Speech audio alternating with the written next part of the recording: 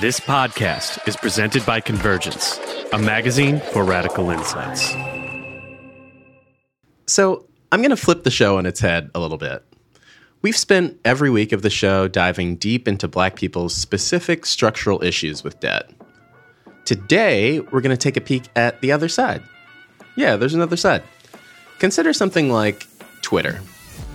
And I'll say here that I feel a small journalistic obligation to mention that Twitter is now officially called X. Although I feel an even greater obligation to myself to continue to call it Twitter. I've been addicted to Twitter for a really long time. I have no problem admitting that. I'm on it every day. Some of it is for quote-unquote work, but honestly, I'm just addicted. I love seeing what people are up to and getting news in real time. It's a really useful space. It's also most commonly and accurately described as a hellscape. Bad opinions and stupid arguments get elevated to everyone's screens. Everyone gets a lot meaner and snippier. It's a hellscape, but it's my hellscape. So this news hit me particularly hard. Elon Musk has now completed his $44 billion deal to buy Twitter after months of legal battles. And he's changed his own Twitter title to Chief Twit. I'm not a fan of most billionaires, as you may imagine, and most certainly not a fan of Elon Musk, one of the people who most adds to the hellscape nature of Twitter. But when I was listening to the story and contemplating what it meant for my Twitter addiction, I noticed one thing. But also his purchase of Twitter. I think effectively he's bought the largest credit card in the world, saddled himself with a debt of $13 billion and an income of $2 billion on Twitter itself. So it's going to be tough in the future too. Huh. So Elon was the richest man in the world at the time, but instead of buying Twitter outright, he basically went in debt? But he's still rich as can be, so what's going on? Why are rich people using debt to buy things they already have money for? Or do they not really have the money? Something fishy is going on here.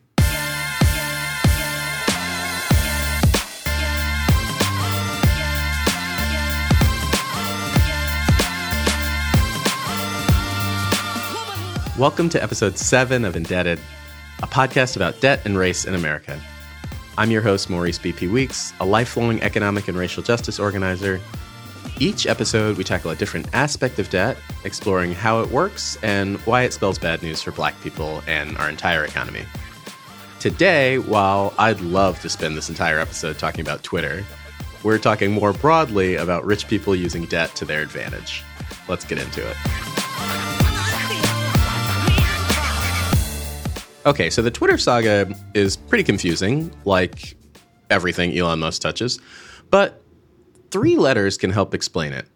LBO. LBO stands for leveraged buyout, which is a slightly complicated financial instrument, but most known for its use in hostile takeovers. Here's a pretty famous example. So famous, it was actually the plot of a movie called Barbarians at the Gate. As a side note, I'd recommend that movie if you like early 90s movies that are so bad they're good. James Garner, Rita Wilson, love it. Now, after a great deal of study, after exploring every conceivable option, we feel that the best possible way, the only way to recognize those values is through a leveraged buyout. Well, that's awfully radical, isn't it, Ross? The wolf isn't exactly at the door around here. I'm not pushing the panic button, Vernon. I'm simply offering it as the one option that best looks after our shareholders. Anyways, back in 1985, an enormous merger occurred that saw Nabisco, the snacking company that made Oreos and Chips Ahoy, merge with R.J. Reynolds, a tobacco company. It's weird. I mean, usually when you hear about mergers, the companies are related and the merger is to grab more market share or get rid of a competitor or something. But in this case, it wasn't like Google buying YouTube. This would be more like Google buying like Chipotle or something. Despite the odd coupling, it was record-setting at the time, nearly $5 billion. That record has since been incredibly smashed. The merger formed RJR Nabisco. Immediately after the merger, things became a disaster. The board was fighting with itself. The executives are fighting with each other. Executives are fighting with the board. Total mess. If Henry Kravis was CEO of any other company in the country except his own, they'd put him in a straitjacket. They'd take him away in a rubber limo. Henry Kravis pays out these incredible sums because his money is all junk bond crap. It's phony. He's phony. On top of that, the stock market took a huge hit in 1987. That really was a knockout blow for RJR Nabisco. The company was basically in the toilet. The potential of the company, despite its bad position, caught the eye of a private equity firm, KKR, or Kohlberg, Kravis, and Roberts. It's possible you've never heard of KKR, and that's how they won it. They basically only exist to do what they did to RJR Nabisco. They aggressively gained control of the company and then put together a financial plan that would buy all of the remaining shares using a tremendous amount of debt. Only KKR wouldn't be responsible for paying the bank that lent the money. RJR Nabisco would be. KKR would be in charge of the company and have the ability to slash payroll, sell parts of the business, change the nature of the company, fire executives, all things that they ended up doing. But KKR didn't spend a dime or go into any debt. RJR Nabisco went into $25 billion worth of debt with the bank, and the bank used RJR Nabisco's assets as collateral. This, over the course of the next 10 years, led to huge changes at the company. KKR made a ton of money off the profit and its eventual sale, but didn't have to take any of the risks. If this sounds like some loophole way to get free money, I mean, it kind of is, but only for the wealthiest of investors. They're able to use this debt to double or triple their returns, and the only ones who are at risk are workers and smaller investors. This is 100% legal. And while this RJR Nabisco story is one of the worst, LBOs still happen today and their structure is pretty much the same. In fact, that's exactly what Elon Musk did to my beloved hellscape of Twitter.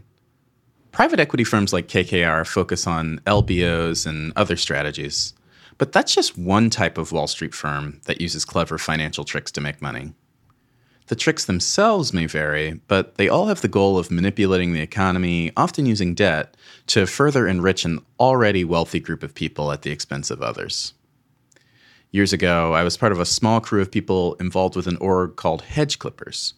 We'll link to the Hedge Clippers site in the show notes.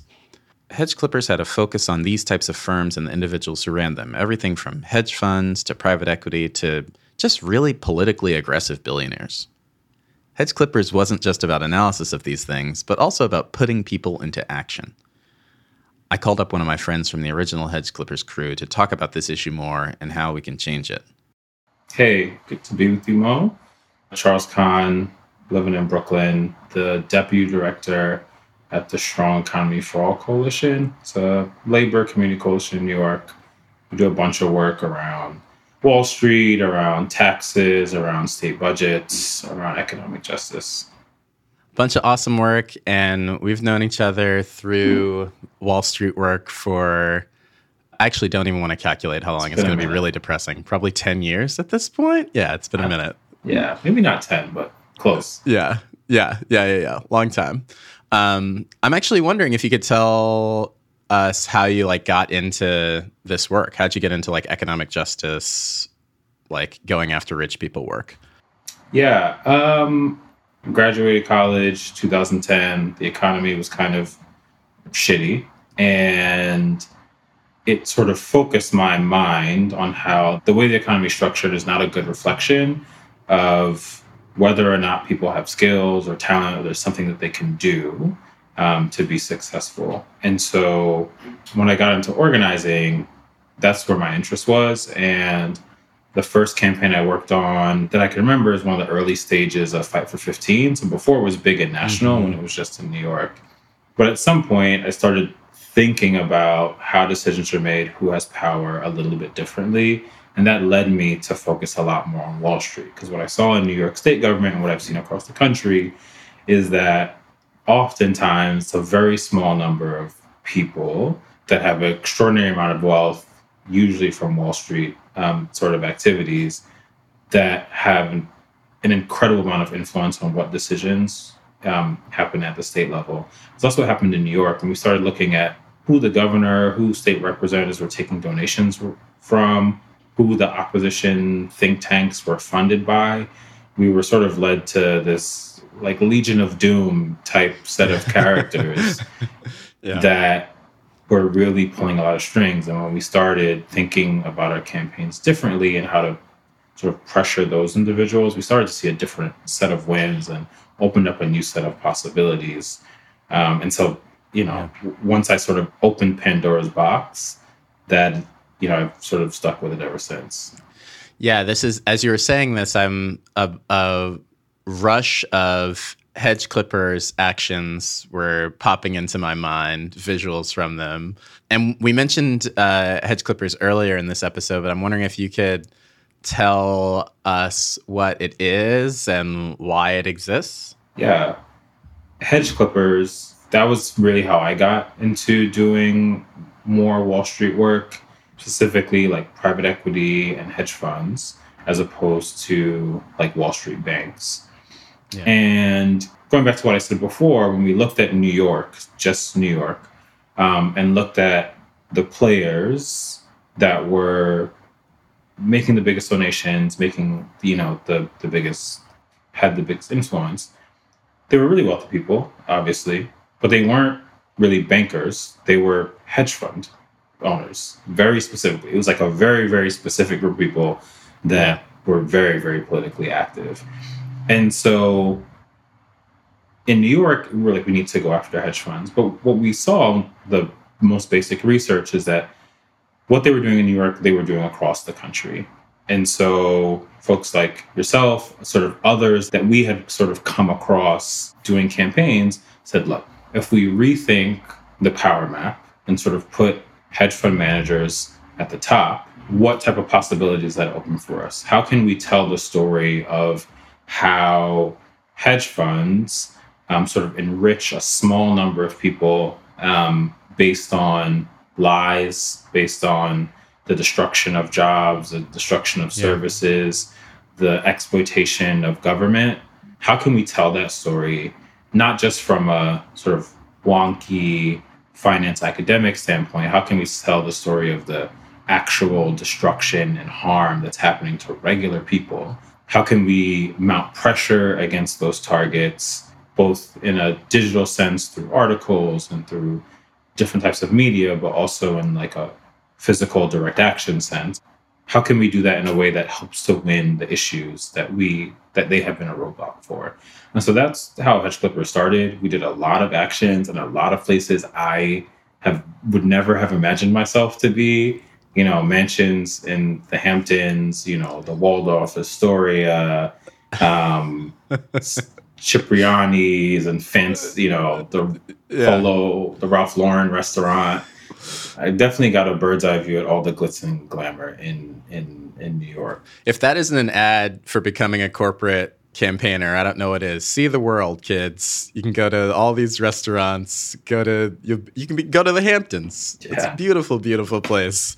All you got to do is disrupt a cocktail hour that's happening on the beach, and small price to pay. Yeah. Hi, this is Caden, the publisher of Convergence Magazine. There are a lot of places that you can put your hard-earned money in support of our movements, but if you're enjoying this show, I hope you'll consider subscribing to Convergence on Patreon. We're a small, independent operation and rely heavily on our readers and listeners like you to support our work. You can join us at patreon.com/convergencemag. Subscriptions are pay what you can, but at $10 a month, you'll get goodies as well as knowing you're helping to build a better media system, one that supports people's movements and fights fascism.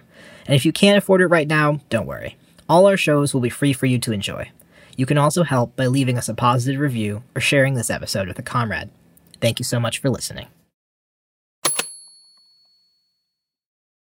So I'm wondering, specifically how, in your view, like these firms lead to worse like racial justice outcomes. It sounds like there's, these firms are both financial, but they use a tremendous amount of political influence to get what they want. And usually when that kind of thing is happening, it's in a way that's screwing over Black folks and brown folks. And I'm wondering if that's true here. Yeah, I would say that it's true. I think that, especially in America, like any institution that is trying to wield political power is utilizing race, whether it's explicit or implicit. It's America. Like race really is in the foundation. You know, it was mixed into the cement. And I think what I saw with hedge funds sort of varied from issue to issue. But typically, those hedge funds, a lot of their projects for services that they were looking to cut, right? Because I think under very specific deals, they may go after a business like Toys R Us, right? That impacts a lot of different people. But they could also go after like a coal mine in West Virginia and destroy it. And it's West Virginia, maybe no black people work there, right? But what we saw from the hedge funds is that their business plays sometimes were very racially charged, but their political plays were always racially charged, right? Because the political things they were pushing for were fighting the minimum wage, right? Because these workers, they're low skilled and they just need to work their way up, cutting services, that sort of folks, particularly folks of color, depend on to try and sort of claw their way out of the institutional oppressions that like they're facing. So, spending less money on healthcare, right? And all of these things to sort of protect their wealth from being taxed. Also, many of these things so that they can create a more precarious work life in the United States where they can leverage even more power, right? Because so much of their power is based on being able to take more from workers, whether it's through taking it through their pension, right? That they increasingly depend on because, the wages are low and prices are high across the board. If it's pillaging workers through actually taking over where they work and just trying to cut their benefits, right? There are many, many pensions that sort of go perpetually underfunded, in part because, when hedge funds take over or private equity takes over, they know that they can get away with not putting money in there and they can pull money out and leave before the bill comes due. I think we saw it's sort of mixed and very, very nuanced, but I think from the hedge funds and the institutions they fund, there were definitely a lot of racism. There were hedge fund managers in New York that, based on party leadership questions, compared folks to the KKK, right? There was a rich white guy that called a black woman worse than the KKK for the black community, right? Because he wanted more money into charter schools. And, the elected leader was a, big proponent of public schools. And so, it's there for sure. I'm glad you brought up Toys R Us because one of the other things we talked about in this episode was leverage buyouts and like how these firms will kind of swoop in and take something that could be something that's totally beloved, like Toys R Us. I mean, like who's against toys, and really almost overnight, like destroys it and shuts it down and walks away with a ton of money in the process. And I know that you've talked to some of the folks who were a part of that campaign, like on the worker side. How are workers involved in this, and what do you hear from workers in like situations like the Toys R Us situation? Yeah, so I think typically workers are on the receiving end, right? From private equity, from Wall Street, from hedge funds. And it's not always clear what options they have to fight back. And I think those typically make the best hedge fund targets, right? They're looking for companies that have some real estate, right? That have some cash on hand and that don't have a well-organized workforce, right? So the involvement of workers is usually just like getting pink slips, right? Yeah. But I think in those scenarios that are actually becoming more and more common, in part because of sort of how it's become more clear how finance, how Wall Street really impacts workers. And I think American public really don't like them, As much as there's like a sort of weird love of billionaires in the United States, they don't like Wall Street billionaires. Like people were like, yeah, I want to invent something and become a billionaire. They're not like, I want to like push some paper and be conniving and like make money. And so what is special about Toys R Us is that the workers sort of organized themselves and then were supported by campaigns and institutions. And they were able to bring their story to the limelight. They were able to tell stories that resonated with the American public. And through that, they were able to put like sort of unprecedented pressure on KKR, on Bain, and win $20 million in restitution, the most ever. That wasn't, but still like a paltry amount compared to what they lost. And it was honestly incredible, right? Like they really used every tool in the tool belt, lobbied Bernie Sanders, right? Like talked to their coworkers, talked to pension trustees that had investments in KKR, across the country, got some pensions to actually hold up their investments in order to sort of get some type of justice or some type of answers to what happened to Toys R Us. And they were also able to tell the story because they sort of witnessed it from a bird's eye view of what actually happened to Toys R Us. Where was Toys R Us, 15 years ago when private equity and hedge funds first got involved? And where is it now? Like, what did the changes look like? And what they told was a story that people were like, yeah, that's really up, right? Yeah. New ownership, all of a sudden raises stop coming in. Vacation days are getting cut. They saw that the stores that Toys R Us owned, like the retail properties, they sold ownership of those properties to the private equity companies and started renting it back, which is something no homeowner would ever do. Of course. Is sell their house in order to rent it to someone else. This is all because the private equity firms used debt to purchase these things and then are just paying off their debt and taking profit off the top. Right. And so, and the reason why, I think hedge funds and private equity are so willing to do these things, these businesses, because they use debt, right? Because the money doesn't necessarily come out of their pocket. They're able to use other people's money and load the companies that they are hoping to buy with the debt. So it's like if I said, hey, Mo, I want to buy your house. And then you ended up with all the debt, right? And I ended up with the house. And so that's what they do. And then from there on, like once they're in a position of power, once they have that ownership, they sort of take the company apart for pieces. They pay themselves out on fees.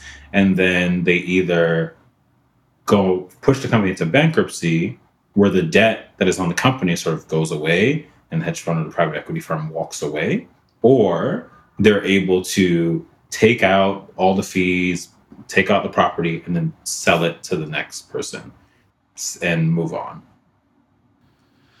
It's just so perverse. I mean, like when you describe it in that way of like, you buy my house and then I end up with the debt and then somehow don't own the house anymore. And then if the house falls down, I would still be blamed for the fact that the house fell down. I mean, like all of the stories when Toys R Us, basically until hedge fund or hedge clippers helped to change the narrative, all of the stories were about how Toys R Us was mismanaged. And of course, like Amazon, the shift to the internet and Amazon was like the reason for it.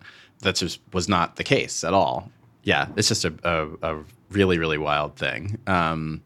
I do want to mention, but this is really great. I want to talk about how we get other folks involved in these fights. I mean, part of why I wanted to talk to you specifically is because, like, I think we both know a good amount about this topic, but are not like, going to write a bunch of white papers about it. We know that the way to change it is to actually bring some stuff into the streets. And I'm wondering if you could talk about why you think that that's important and like, how do we get people to kind of open up to this thing that's happening in our economy? Yeah, I would say, to be frank, it's difficult. But what I find to be most helpful, maybe the most important thing, is the sort of illustration and the unearthing of the agency that regular people have, especially when they work together. Yeah. It's really, really easy, and I think really, really intentional, that the majority of people in this country are led to believe that they are sort of like on a conveyor belt and they don't really have any opportunities to get off, to fight back, to change direction. And that if something bad happens to them by, some big entity, whether it be, like a mortgage lender or, their boss, that they don't really have much to do. They just, need to pick up whatever they can and move on and try and make it somewhere else. And so I think the sort of illustration and the opening up, simplification in some ways of what's happening to folks, and then the sort of strategic collaboration is really important, right? Because then the folks that are being screwed over become the heroes, right? It's not that and some other random person is the hero. It's that you are the hero yourself. And there are sort of multiple points of pressure that regular people, when well organized, can fight on and win, right? And I think that's, can sometimes be really apathetic. If you don't see a path to winning, it's hard to get into the fight.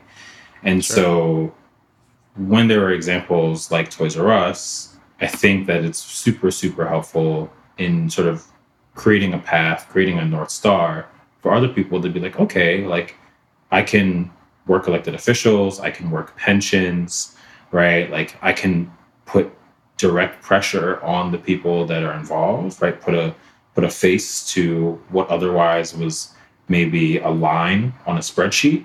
And I could work to sort of change, through advocacy, right, is one main part, to change sort of the laws that these players are forced to live by, right? And I think those are all avenues that I think people understand the path to victory there, and they're much more willing to be involved and to fight on those terms. And I think the thing about hedge funds, thing about private equity, thing about Wall Street generally, that's sort of special is that their hands are everywhere, right? Right. And so it's not like you don't have to go far. You don't have to look far. Yeah. You don't have to look far. And it's not like they are only going to screw you on that one thing, right? They didn't just screw you on your job. They're going to get you they're going to get you on the way out, right? They're going to get you on the way out. Right. Yeah. They're going to get you down the block, like everywhere you turn, they're going to get you. And so when you're fighting them, it's like feeding 30 birds with one seed, right? Right. And so I think that also is really helpful in honestly, it's a fight we have to fight. And and those are the things that I've found help motivate people to get involved. I think those are things that I've found that help to give people hope, right? Like knowing what the paths are, to actually like make that change. And we've seen some of those changes. It's definitely a roller coaster.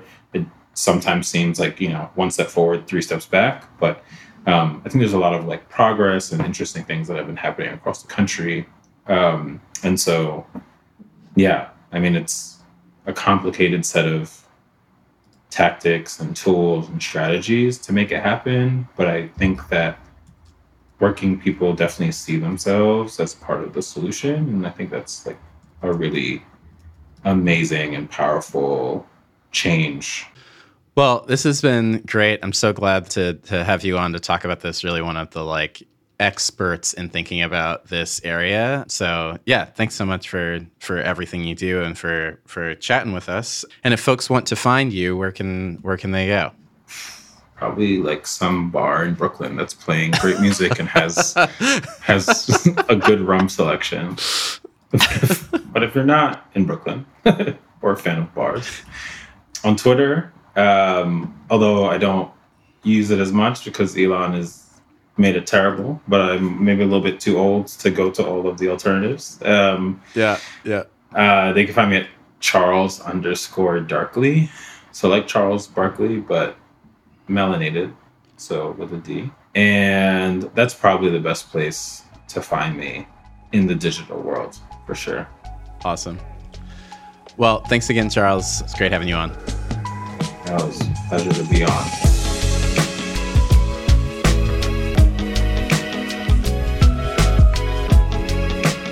While individual black people struggle with debt, rich people are able to use it to make ungodly sums of money. And this, unfortunately, reminds me of Donald Trump. At one point, he said he was just wisely using what was offered to him by going into bankruptcy 4 times. Out of hundreds of deals that I've done, hundreds, on 4 occasions, I've taken advantage of the laws of this country, like other people. And hey, I'll give him this. We have set up an economy where a rich person can advantageously use bankruptcy to escape a situation that they don't want to be in, whereas an individual black person who falls into bankruptcy is close to total ruin. It's the age-old problem in America.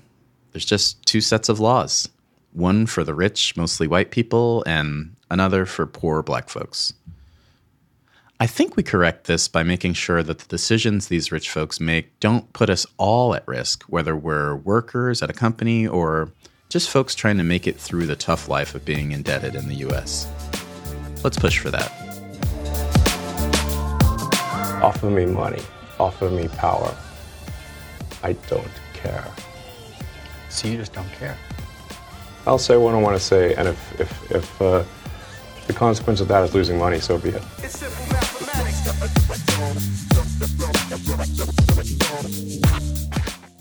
My thanks again to Charles Kahn for joining me this episode. Indebted is produced and published by Convergence, a magazine for radical insights. You can help support the show and others like it by becoming a Patreon member of Convergence for as low as $2 per month at patreon.com/convergencemag. You can find a direct link in the show notes. The show is produced by Josh Elstro. It's written and hosted by me, Maurice B.P. Weeks. Until next time, let's keep fighting for the world we all deserve.